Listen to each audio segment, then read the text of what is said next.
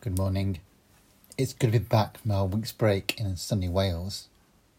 Today we start a new short series of reflections based on a general letter attributed by most scholars to James, brother of Jesus and leader of the fledgling church in Jerusalem. Like Ezekiel, who were following before my holiday, he's writing of people who are scattered, literally dispersed because of forces beyond their control. In chapter 1, verse 1, we read, James, a servant of God and of the Lord Jesus Christ, to the 12 tribes scattered among the nations. Unlike other letters in the New Testament, we don't have much detail.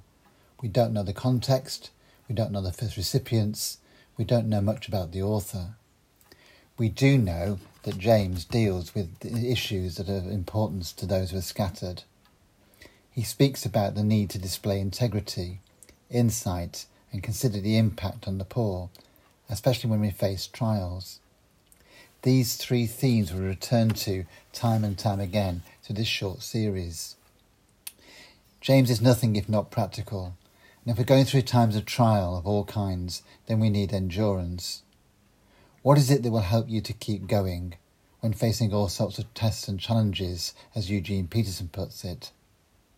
In a few weeks' time, our eldest Ben is going to run across Hadrian's Wall over 4 days. It's about 84 miles and requires running long distances on consecutive days. To help him, he's needed the advice of Gregor, a former Commonwealth athlete. Gregor has experienced what Ben hasn't experienced and can help him. Similarly, when we face trials, we need to turn to someone who can help us, who knows more than we do, and that's God. James recommends that we ask for wisdom, insight from above. I don't know your context. I don't know the particular tests and challenges that you are facing from all sides at the moment. I do know that you and I need help from someone who knows more than we do. Ask God today then, especially for wisdom, insight to understand your present experience in the light of his divine viewpoint. No matter what we face, God is still sovereign. He's still in charge. Have a great day.